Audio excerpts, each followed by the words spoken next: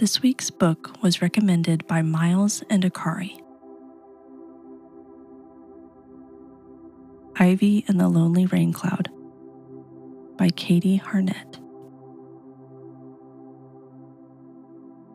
There was once a rain cloud.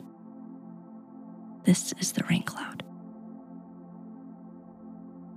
The rain cloud was sad because the horrible hot sun had scared all the other clouds away, and he was the only one left.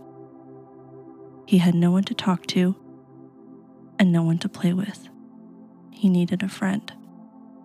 So he looked, and he looked, and he looked, but no one wanted to be his friend. He had almost given up when he spied a small figure down below him.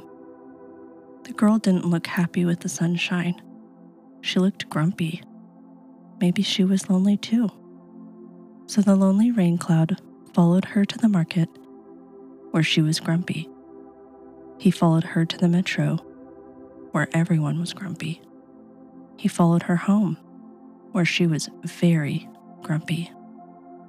The rain cloud was starting to suspect that the little girl didn't want a friend at all. But if she wasn't lonely, why was she so cross? She was grumpy when she watered. She was grumpy when she arranged her flowers. Even when she seemed happy, eventually, she was grumpy. The rain cloud felt sorry for her. Being grumpy is just another way of being sad, he thought.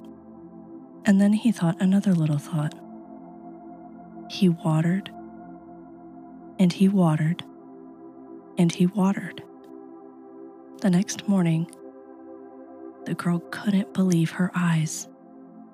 From then on, the happy rain cloud and the girl grew beautiful flowers together, come rain or shine.